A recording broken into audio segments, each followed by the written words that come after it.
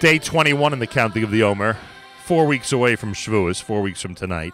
Let's hope in this month, in this 4-week period, we go from isolation to as much back to normal as possible. Let us hope and pray. One of the gentlemen that we really enjoyed checking in with, we always enjoy checking in with him, but especially now during this whole situation, is Charlie Harary. You can hear Charlie in his entirety with his broadcast starting at 9 a.m., Unlocking Greatness, starting at 9 a.m. right after JM and the AM. So if you're listening right now, obviously, don't touch that dial, as we like to say. Charlie will give a full 30-minute program. Unlocking Greatness coming up here at JM and the AM. So that's going to be happening. But Charlie has been has always had interesting takes and interesting points of view when it comes to life in general. But now during this whole situation, it's been even more fascinating hearing what he has to say. By the way, his topic, Avrami reminds me, for today, Charlie at 9 o'clock will discuss finding happiness in a world of consumption. Finding happiness in a world of consumption. Charlie Harary, welcome back to JM and the AM. Nachum, it's such an honor to be back with you. Thanks for the opportunity. I appreciate that. By the way, a lot of people are under the impression that the more consumption, the more happiness. I have a feeling you might refute that coming up later on. Yeah, well, you have to wait. I would think that's a pretty solid bet, but we'll talk about how and why. I might be onto something, huh? Exactly. Listen, has your philosophy changed at all? Tomorrow is going to be the 8th Shabbat. We're now at 7 full weeks as of tomorrow. Of this lockdown, 50 days basically for the New Yorkers. Obviously, our friends listening in Europe have had it longer, et cetera, et cetera.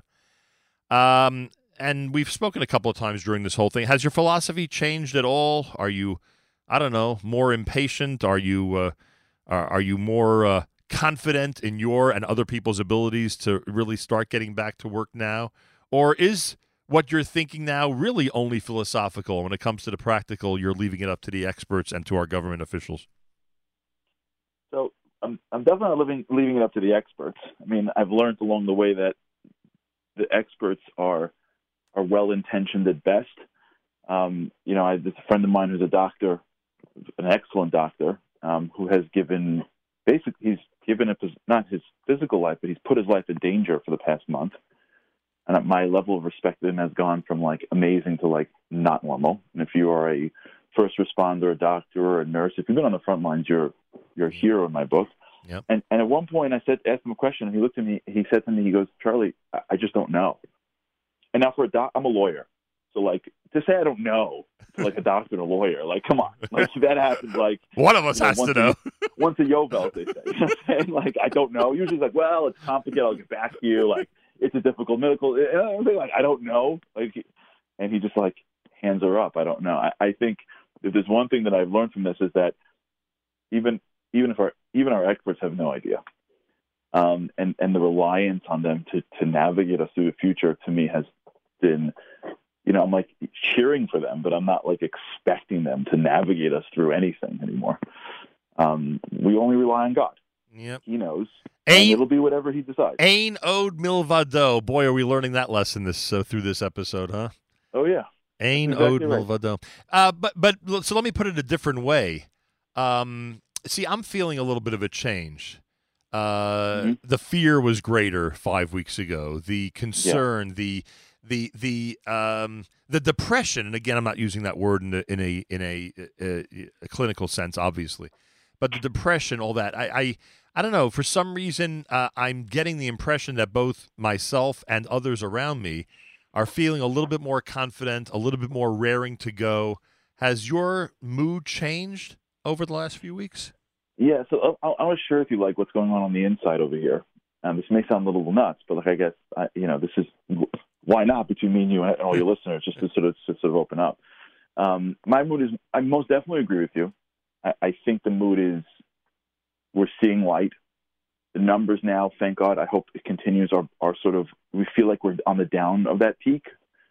And we definitely, I feel, and I'm seeing and feeling around, is that there's definitely a sense of excitement. But what I am feeling also is that there's going to be a moment when we come out of this when we look back at the time that we were here, and I'm worried that I'm going to look back and go, I didn't take advantage of it. Wow. We're going to go back to shul, and I know what's going to happen is it's going to be amazing for the first day. I'm going to be back in my seat. I'm going to be going on the pace of the Shliach Tzibur, and I'm going to go, I was in my house alone, and I could have davened in a much deeper, quieter, slower way. I'm going to be on an airplane going, wait. I was in my house for a month, and I could have taken advantage of being connected to my family more. And what I'm feeling now is that this is an opportunity for us that we're in right now. And as opposed to like waiting by the door with like 1 foot ready to bounce, I'm wondering that the real goal is to turn around and go, Chazdei Hashem, a lot of the fear is going away. It should continue. Everyone should be healthy and well. We should have no more negative surprises. But these are the moments where we have to take every single second that we're in and capitalize. Wow. We're going to come back and regret it. What an important thing you're saying, because basically what you're saying is, you know what? We could excuse ourselves for the first few weeks, plus the Pesach craziness, which, it was hard to prepare for Pesach, go through Pesach. It was difficult under these circumstances. We could excuse ourselves for that. But now, as we are, in a much calmer situation, we don't have a major Jewish holiday and every other day being Yontif, affecting us and all that, and we have a little bit more quiet time, etc. Before we go back to normal or start going back to normal, here's our chance to really enhance the entire experience, whether it means enhancing it with our family, enhancing, like you said, between us and God in terms of tefillah, etc. But I have to believe, and I'm going to use you as the example. I'm not going to say you personally, but you generically. I'd have to believe that you, like so many, have had a much better davening experience over the last few weeks than you thought you would. Am I not right that you're happy with your davening experience of the last few weeks or not? I can tell you personally, and I know it's just me and you here listening, right? I can tell you personally, it's been an entire. I feel like I am slowly opening up a part of my relationship with Hashem that I was never able to explore. That's good. That's great. Yeah. Oh my God, it's unbelievable. I feel like I'm sitting on the couch with Hashem. Right. We're sitting together, and you said this to me also, quietly. I miss the chevra, I miss the dam, I miss all of it. I want to go back to my life. I want my shul. I want my community. But it's like the difference between being outside with your family and being inside with your family. You know what someone said to me, Charlie, and I know you're going to appreciate this like crazy. You may even use this in one of your future lectures, but someone said to me, I'm really soliciting today. Send you a royalty check. I'm really soliciting advisor role today. Someone said to me that what they've learned from this experience is, again, what you just described, personal ability to literally one-on-one be with God, speak to Him, etc. And they said when they go back to shul, they're going to they're not going to miss minyan. They're going to be at minyan 3 times a day, like so many of us. And we discussed that, you and I, about the, thank God, how many people today are at minyan 3 times a day, even people who are not involved in Jewish life the rest of the day. They're involved in so many other things, but it's so wonderful. But anyway, he said because of what he's learned from this situation, he's now going to incorporate a quiet time with God, meaning he's going to take on a commitment to read a certain amount of Tehillim each day and connect that way. So he'll have the shul experience, and at the same time, he's going to be saving this private home experience that he's had with God. And I thought that was beautiful and, frankly, a really practical piece of advice. Yeah. Oh, my gosh. I'll tell you what I do. I'll tell you what I took on, and it's changed me. I set a time every day in the early mornings to have what's called in Chassidus, it's a practice called Hisbodedus, right, where you spend time, and I sit and I have a conversation with Hashem. Like I sit in my house with a cup of coffee and I talk to, I'm like, hi, good morning, Hashem. And it's, in the beginning, it feels weird that you're talking to Hashem. And then you remember that, oh, isn't davening talking to Hashem? And you start to create an actual, real relationship with the Borei Olam. It's unbelievable. Charlie, I don't even think Moshe Rabbeinu had coffee with God, as far as I know. Listen, I mean, if Hashem loves me, He wants me to have coffee. Like, I'm thinking to myself, like, He's my dad. He's going to want me to have a cup of coffee. So that's true. He only wants the best for you. Exactly. He's going to be like, Charlie, why don't you get a cup of coffee? What's going on over here? Like, How long does that morning coffee conversation last with God, or does it depend on the morning? It depends on the morning. I started doing 10 minutes. I then almost immediately got up to 20, 25. What? You could do that for 25 minutes? Yeah. I'm telling you, try it. And for those who are listening, it's going to sound only reason why it sounds weird to us in a way is because we didn't grow up with it. If you go into like more Hasidic circles, and even some of the people that are living in that world of Pneumius, this is like standard for them. And I only figured this out between me and you because I did an interview with Nissan Black for Aish Kodesh. Right. And he spoke about this, and I was like, what is he talking about? And, like, I always knew to do it. I was doing it in the car. I talk to him all the time. Right. I'm in a business meeting. I'm talking to him. But I'm always, like, doing, like the fist bumps. Like, how you doing? How are you? I'm so sorry. I love you. But I never, like, took 20 minutes. Who has 20 minutes? Like, who has 20 minutes? Right. But if my chakras can start 10 minutes later and it's not the end of the world because I'm not missing a minyan, right. and it's in my my room, so I'm not, I'm a travel time. I'm like, let me really take this seriously. So I sat down, I tell you honestly, for 10 minutes. In the beginning, it's weird, but then you're like, wait, I can talk out my stuff with him. Right. I can tell him how I feel. I can tell him what I want. It's one of and the then reasons. It just kept on growing. I think it's one of the reasons why people get to shul early. Number one, because they want to say all the early parts of davening, Adon Olam and Yigdal and Karbanos properly, which many of us never get to. And I think that also you'll sometimes see in shul people literally just meditating on an obvious, conversation, quote unquote, with the one above. And by the way, and one of the things I'm really encouraged by, because I'm proud that my family is a shul family on a daily basis, and that my kids are so makbid to always be there, etc. One of the things I'm impressed by is the number of people that are saying, "How could I ever be late for shul again? How can I, I'm going to make a commitment." And again, for a lot of people, it's different things. There are people who are always 15 minutes late, and now they're going to try their hardest, to be there much earlier. Whatever. Everyone has their challenges.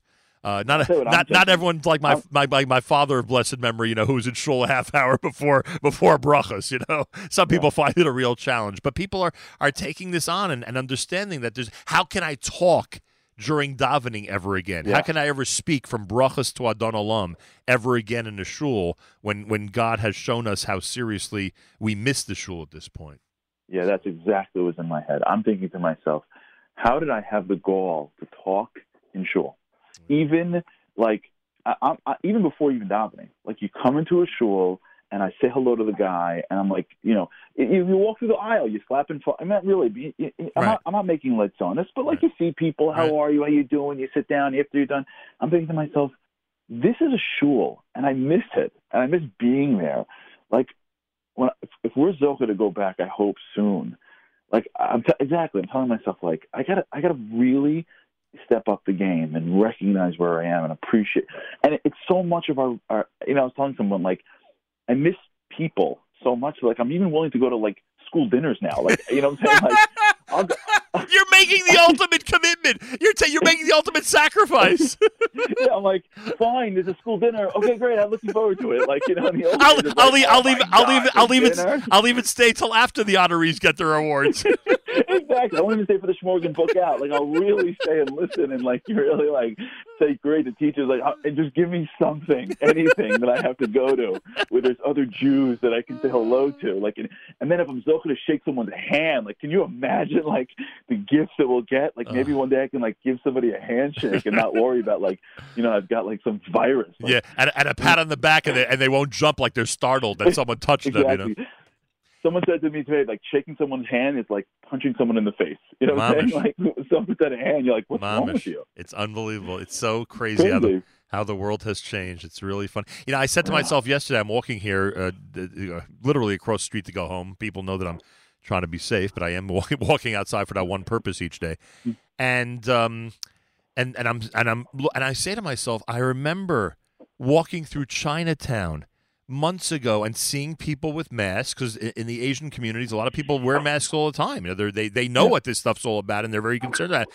And I said how unusual it looks, and how why would anyone ever do that, to look like that in public? And then I'm saying to myself, look what I'm wearing, and look what every single person I see on the street is wearing. It's amazing how this world has changed so quickly for all of us. It's amazing. I had the exact same experience. I was on an airplane, 3 months ago, 4 months ago now, and I come in, and they sit first class first, and I remember walking through first class, because you got to go from first class, whatever, and I see a woman. I'll never forget this, and she's sitting at her chair, and she's got some kind of wipe, and she's wiping down her tray, and she's wiping down her screen. I'm thinking, calm down, lady. Like, what? Oh, and I'm thinking, like, what is wrong? Like, big deal, you touch a tray. And now I couldn't even imagine getting on an airplane. I also have a friend without, like, a disinfectant thing. You know? I also have a friend that does that every time he walks onto a plane, and now I get it. And by the way, and you know you'll be with your spray bottle on that plane soon enough. It's so nuts. Oh man! But you know the truth of the matter is that this is, I think, one of the most important lessons that I'm learning is that wherever God puts you, make the best of it. Be empowered because it'll change. And when it changes, you'll look back and go, why wasn't I? Like you see this all the time. Kids are in school, they want to get out of school. Yeah. They get into Israel, they want to get into college. They get into college, they want to get married. They get married, they want kids. Every single stage we're in, most of the time we do is we stand at the doorway and look out to the next stage. And when we get to the next stage, we look back and go, why wasn't I more focused in the earlier stage? And I have this internal sense that when this starts to ease and we can see the light now, Baruch Hashem, we're all going to look back and go, I know it's scary, like you said in the beginning. Right. And then, and if people are dealing with health, then forget it. Just focus on health. But if, God forbid, if with God's help, we're in the house, and thank God, hopefully we stay healthy, we're going to look back. And so now is the time where people have to really step up, step in, not get discouraged, not wait to run before it's time, and take advantage of every second you have during this period of time. Coming up 3 minutes from now, Charlie Harary with an in-depth look at finding happiness in a world of consumption. Thank you, my friend. Stay healthy. Have a wonderful Shabbos. Best to your family, and we will speak again soon. I look forward to it. Thank you, Nachum. It's always an honor to be on your show. Appreciate that. Charlie Harary with us. Proud to have him address everyone on one of his very interesting topics coming up in just a moment on Unlocking Greatness.